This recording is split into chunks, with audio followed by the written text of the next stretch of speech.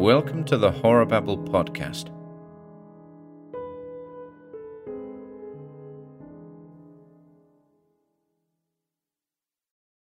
The Distortion Out of Space by Francis Flagg.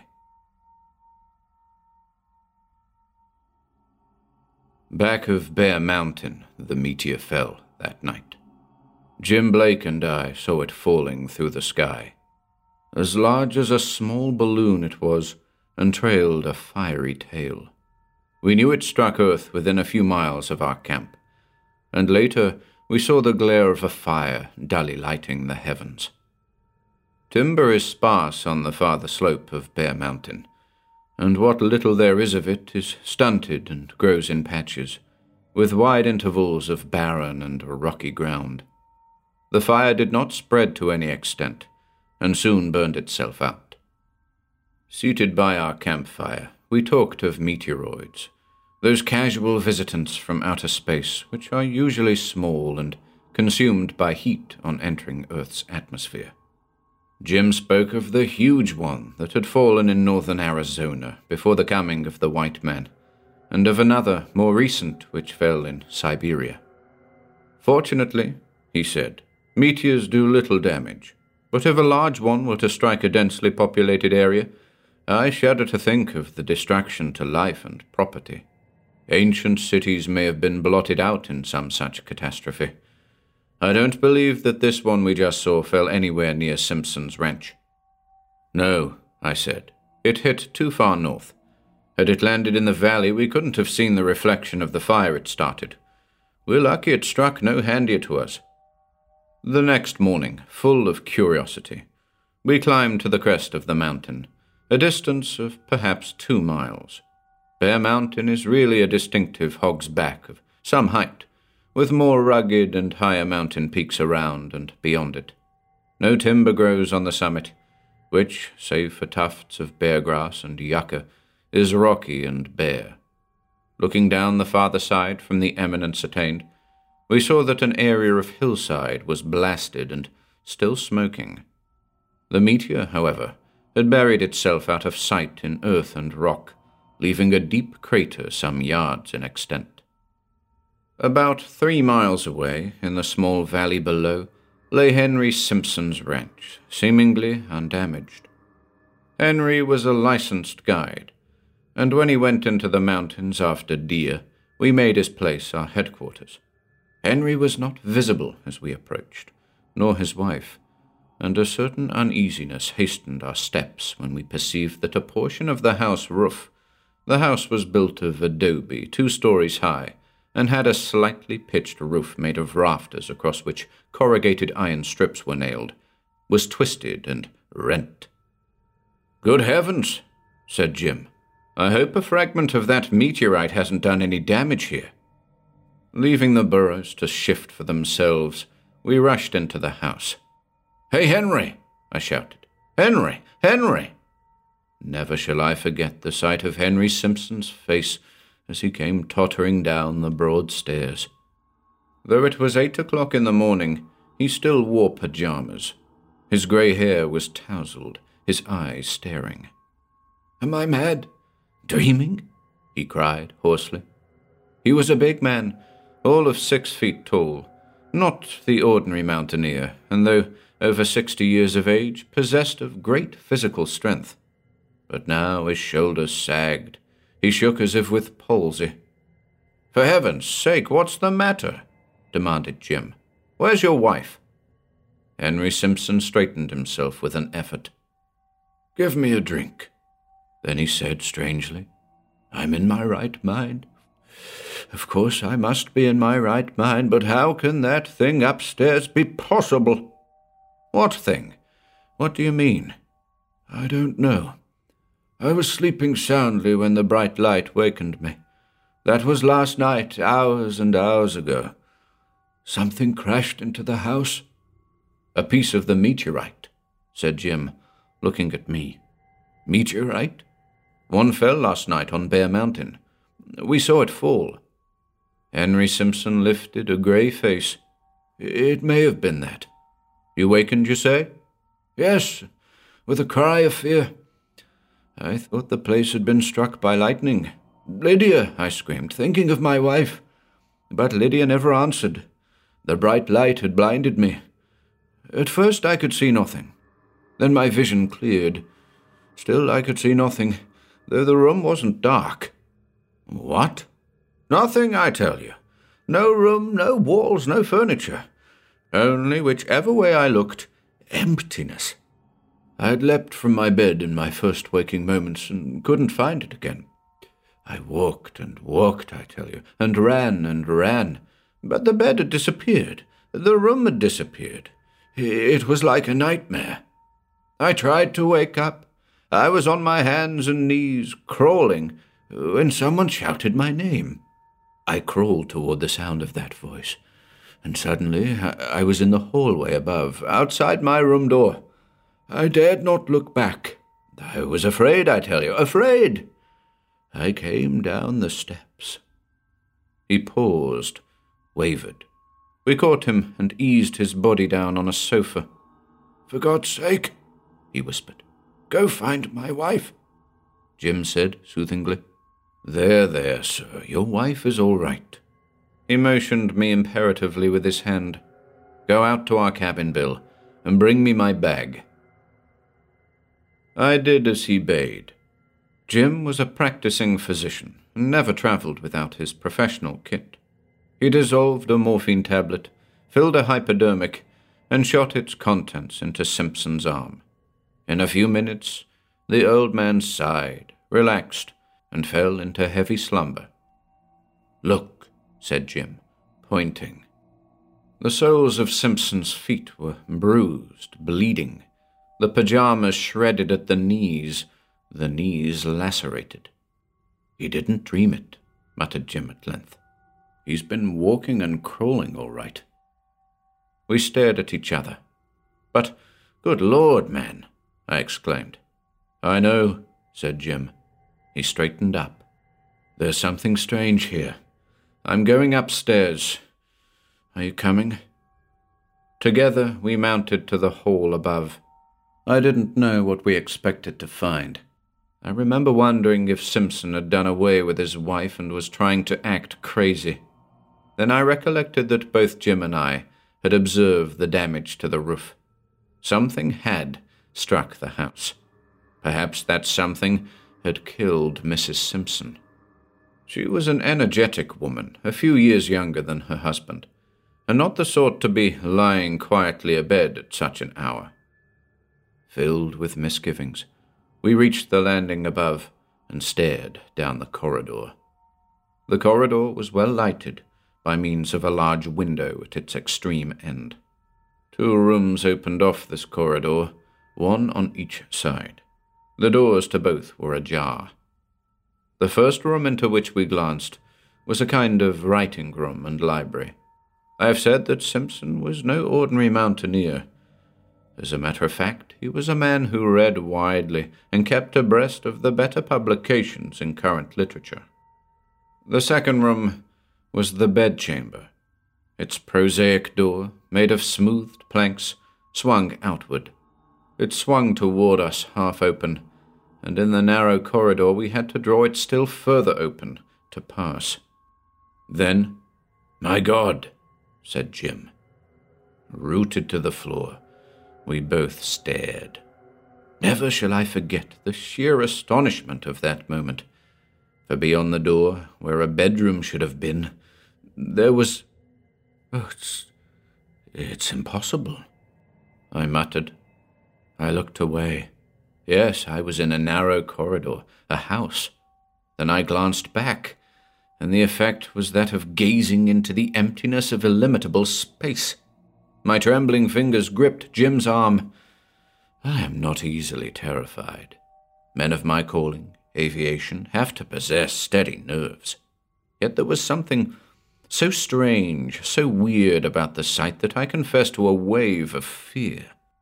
The space stretched away on all sides beyond that door, as space stretches away from one who, lying on his back on a clear day, stares at the sky. But the space was not bright with sunlight. It was a gloomy space, grey, intimidating, a space in which no stars or moon or sun were discernible. And it was a space that had, aside from its gloom, a quality of indirectness. "Jim," I whispered hoarsely. Do you see it too?" "Yes, Bill. Yes." "What does it mean?" "I don't know. An optical illusion, perhaps. Something has upset the perspective in that room." "Upset? I'm trying to think." He brooded a moment. Though a practicing physician, Jim is interested in physics and higher mathematics. His papers on the relativity theory have appeared in many scientific journals. "Space," he said, "has no existence aside from matter. You know that. Nor aside from time." He gestured quickly. "There's Einstein's concept of matter being a kink in space, of a universe at once finite and yet infinite. It's all abstruse and hard to grasp." He shook his head. "But in outer space, far beyond the reach of our most powerful telescopes, things may not function exactly as they do on Earth. Laws may vary. Phenomena the direct opposite of what we are accustomed to may exist." His voice sank. I stared at him, fascinated. "And that meteoroid from God knows where." He paused a moment. "I am positive that this phenomenon we witness is connected with it. Something came to Earth in that meteor and is lodged in this room, something possessing alien properties that is able to distort, warp." His voice died away. I stared fearfully through the open door. "Good heavens," I said. "What can it be? What would have the power to create such an illusion?" "If it is an illusion," muttered Jim, "perhaps it is no more an illusion than the environment in which we have our being and which we scarcely question. Don't forget that Simpson wandered through it for hours. Oh, it sounds fantastic, impossible, I know. And at first I believed he was raving, but now... He straightened abruptly. "Mrs. Simpson is somewhere in that room, in that incredible space, perhaps wandering about, lost, frightened. I'm going in." I pleaded with him to wait, to reconsider. "If you go, I'll go too," I said. He loosened my grip. "No, you must stay by the door to guide me with your voice." Despite my further protestations, he stepped through the doorway. In doing so, it seemed that he must fall into an eternity of nothing. "Jim!" I called fearfully. He glanced back, but whether he heard my voice I could not say. Afterward, he said he hadn't. It was weird to watch him walking, a lone figure in the midst of infinity. I tell you, it was the weirdest and most incredible sight the eye of man has ever seen. I must be asleep. Dreaming, I thought. This can't be real. I had to glance away, to assure myself by a sight of the hall that I was actually awake. The room at most was only 30 feet from door to wall, yet Jim went on and on down an everlasting vista of grey distance, until his figure began to shorten, dwindle. Again I screamed, "Jim! Jim! Come back, Jim!" But in the very moment of my screaming, his figure flickered, went out, and in all the vast lonely reaches of that gloomy void, nowhere was he to be seen, nowhere. I wonder if anyone can imagine a tithe of the emotions which swept over me at that moment. I crouched by the doorway to that incredible room, a prey to the most horrible fears and surmises. Anon I called out, "Jim! Jim!" But no voice ever replied. No familiar figure loomed on my sight. The sun was high overhead when I went heavily down the stairs and out into the open. Simpson was still sleeping on the couch, the sleep of exhaustion. I remembered that he had spoken of hearing our voices calling him as he wandered through grey space, and it came over me as ominous and suggestive of disaster that my voice had apparently never reached Jim's ears, that no sound had come to my own ears out of the weird depths. After the long hours of watching in the narrow corridor, of staring into alien space, it was with an inexpressible feeling of relief, of having escaped something horrible and abnormal, that I greeted the sun-drenched day. The burros were standing with drooping heads in the shade of a live oak tree. Quite methodically, I relieved them of their packs. Then I filled and lit my pipe, doing everything slowly, carefully, as if aware of the need for restraint, calmness. On such little things does a man's sanity often depend, and all the time I stared at the house, at the upper portion of it where the uncanny room lay. Certain cracks showed in its walls, and the roof above was twisted and torn. I asked myself, how was this thing possible? How, within the narrow confines of a single room, could the phenomenon of infinite space exist? Einstein, Eddington, Jeans, I had read their theories, and Jim might be correct, but the strangeness of it, the horror. "You're mad, Bill," I said to myself. Mad, mad. But there were the burros, there was the house. A scarlet tanager soared by, a hawk wheeled overhead. A covey of ring-necked mountain quail scuttled through tangled brush. No, I wasn't mad. I couldn't be dreaming. And Jim was somewhere in that accursed room, that distortion out of space, lost, wandering. It was the most courageous thing I ever did in my life, to re-enter that house, climb those stairs. I had to force myself to do it, for I was desperately afraid, and my feet dragged. But Simpson's Ranch was in a lonely place, the nearest town or neighbor miles distant. It would take hours to fetch help, and of what use would it be when it did arrive? Besides, Bill needed aid now, at once. Though every nerve and fiber of my body rebelled at the thought, I fastened the end of a rope to a nail driven in the hall floor, and stepped through the doorway. Instantly, I was engulfed by endless space. It was a terrifying sensation. So far as I could see, my feet rested on nothing. Endless distance was below me as well as above. Sick and giddy, I paused and looked back, but the doorway had vanished. Only the coil of rope in my hands and the heavy pistol in my belt saved me from giving way to utter panic. Slowly, I paid out the rope as I advanced. At first it stretched into infinity like a sinuous serpent. Then suddenly, all but a few yards of it disappeared. Fearfully, I tugged at the end in my hands.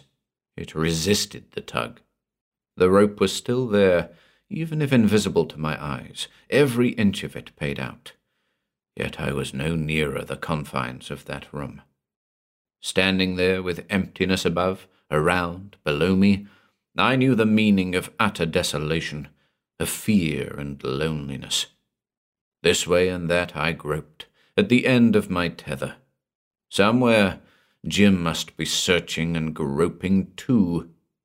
"Jim!" I shouted, and miraculously enough, in my very ear it seemed, Jim's voice bellowed, "Bill! Bill! Is that you, Bill?" "Yes," I almost sobbed. "Where are you, Jim?" "I don't know. This place has me bewildered. I've been wandering around for hours. Listen, Bill. Everything is out of focus here. Matter warped, light curved. Can you hear me, Bill?" Yes, I'm here too, clinging to the end of a rope that leads to the door. If you could follow the sound of my voice." "I'm trying to do that. We must be very close to each other." "Bill." His voice grew faint, distant. "Here!" I shouted. "Here!" Far off I heard his voice calling, receding. "For God's sake, Jim, this way! This way!" Suddenly, the uncanny space appeared to shift, to eddy. I can describe what occurred in no other fashion. And for a moment, in remote distance, I saw Jim's figure. It was toiling up an endless hill, away from me, up, a black dot against an immensity of nothing. Then the dot flickered, went out, and he was gone. Sick with nightmarish horror, I sank to my knees, and even as I did so, the realization of another disaster made my heart leap suffocatingly to my throat. In the excitement of trying to attract Jim's attention, I had dropped hold of the rope. Panic leapt at me, sought to overwhelm me, but I fought it back. "Keep calm," I told myself. "Don't move. Don't lose your head. The rope must be lying at your feet." But though I felt carefully on all sides, I could not locate it. I tried to recollect if I had moved from my original position. Probably I had taken a step or two away from it. But in what direction? Hopeless to ask. In that infernal distortion of space and matter, there was nothing by which to determine direction. Yet I did not, I could not, abandon hope. The rope was my only guide to the outer world, the world of normal phenomena and life. This way and that I searched, wildly, frantically, but to no purpose. At last, I forced myself to stand quite still, closing my eyes to shut out the weird void. My brain functioned chaotically. Lost in a 30-foot room, Jim, myself, and a woman, unable to locate one another. The thing was impossible, incredible. With trembling fingers I took out my pipe, pressed tobacco in the charred bowl, and applied a match. Thank God for nicotine. My thoughts flowed more clearly. Incredible or not, here I was, neither mad nor dreaming. Some quirk of circumstance had permitted Simpson to stagger from the web of illusion, but that quirk had evidently been 1 in 1,000. Jim and I might go wandering through alien depths until we died of hunger and exhaustion. I opened my eyes. The grey clarity of space, a clarity of subtle indirection, still hemmed me in. Somewhere within a few feet of where I stood, as distance is computed in a 3-dimensional world, Jim must be walking or standing. But this space was not 3-dimensional. It was a weird dimension from outside the solar system, which the mind of man could never hope to understand or grasp. And it was terrifying to reflect that, within its depths, Jim and I might be separated by thousands of miles, and yet be cheek by jowl. I walked on. I could not stand still forever. God, I thought there must be a way out of this horrible place. There must be. Ever and anon I called Jim's name. After a while I glanced at my watch, but it had ceased to run.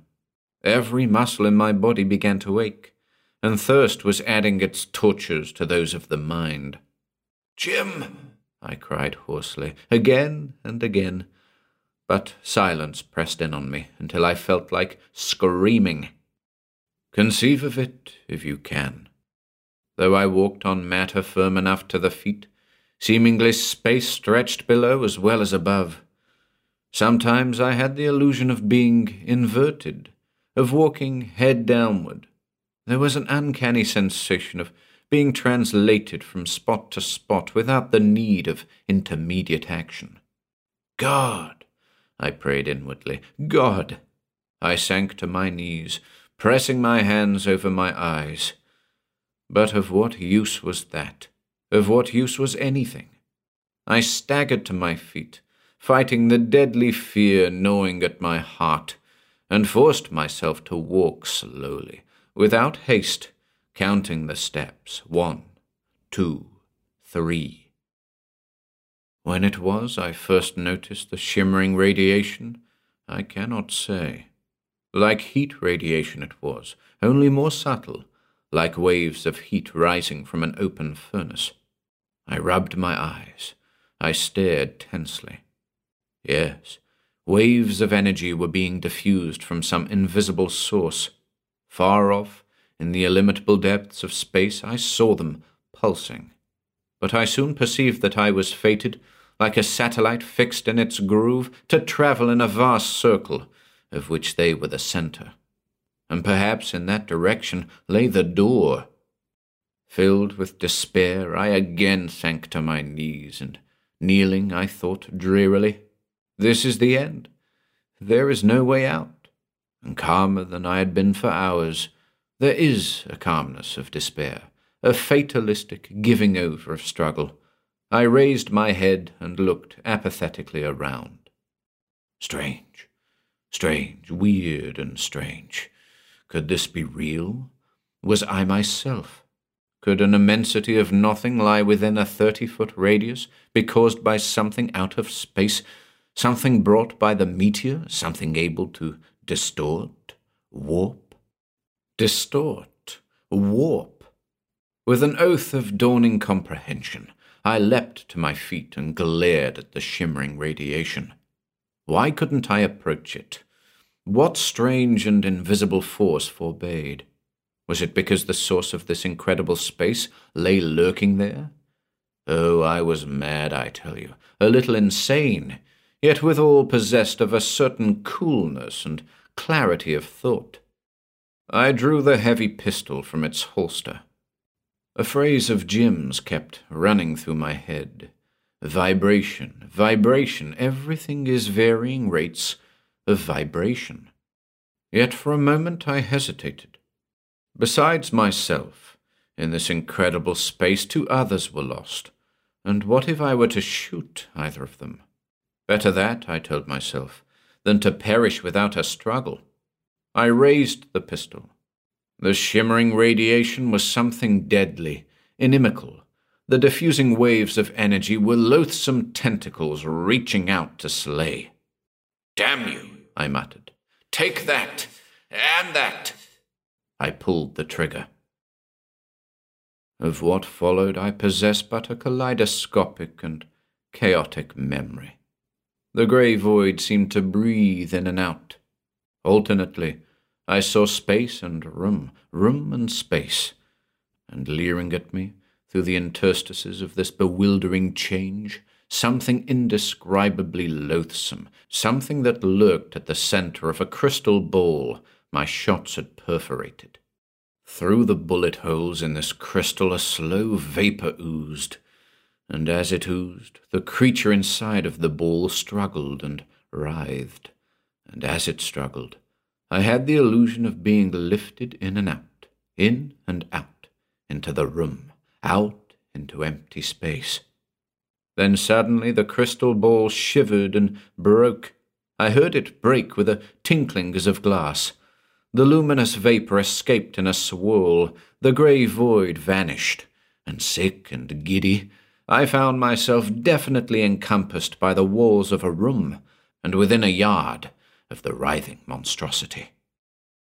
As I stood with rooted feet, too dazed to move, the monstrosity reared.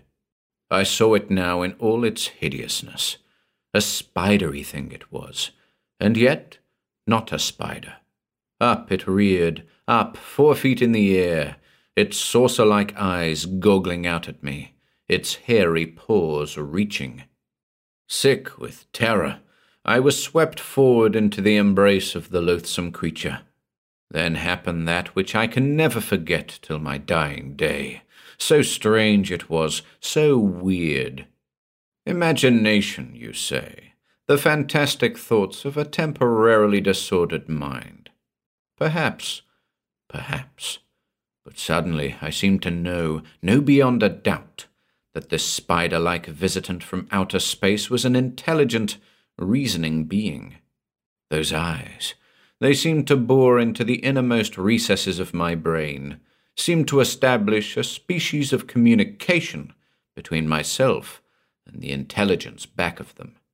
It was not a malignant intelligence. I realized that. But in comparison to myself, something godlike, remote. And yet it was a mortal intelligence. My bullets had shattered its protective covering, had reached to its vulnerable body, and as it held me to itself, it was in the very throes of dissolution. All this I sensed, all this it told me, not through language, but through some subtle process of picture transference, which it is hopeless for me to attempt to explain. I seemed to see a grey, weird place where delicate traceries were spun, and silver devices shimmered and shone, the habitat of the strange visitant from outer space. Perhaps the receiving cells of my brain were not developed enough to receive all the impressions it tried to convey. Nothing was clear, distinct, nothing definite. I had the agonizing consciousness that much was slipping through my brain, uncorrelated, unregistered. But a meteoroid was hurtling through the blackness of space, and I saw that meteoroid. I saw it falling to earth. I saw a portion of it swing clear, crash through the roof of Simpson's house, and lodge in the bedroom. And I saw the strange visitant from outside our universe utilize the incredible power he possessed to distort space, iron out the kinks of matter in it, veil himself in immensity, while studying his alien surroundings. And then all his expiring emotions seemed to rush over me in a flood, and I felt what he was thinking. He had made a journey from one star system to another. He had landed safely on Earth, a trillion light years distant. But never would he return to his own planet to tell of his success. Never, never. All this I seemed to understand, to grasp in a split second or so, his loneliness and pain, his terrible nostalgia. Then the hairy paws relaxed their grip. The hideous body collapsed in on itself, and as I stared at it sprawling on the floor, I was suddenly conscious of Mrs. Simpson crouching unharmed in one corner of the room, of Jim standing beside me, clutching my arm. "Bill," he said hoarsely, "are you hurt?" And then in a whisper, "What is it? What is it?" "I don't know," I returned chokingly. "I don't know. But whatever it is dead now. The distortion out of space." And unaccountably, I buried my face in my hands and began to weep.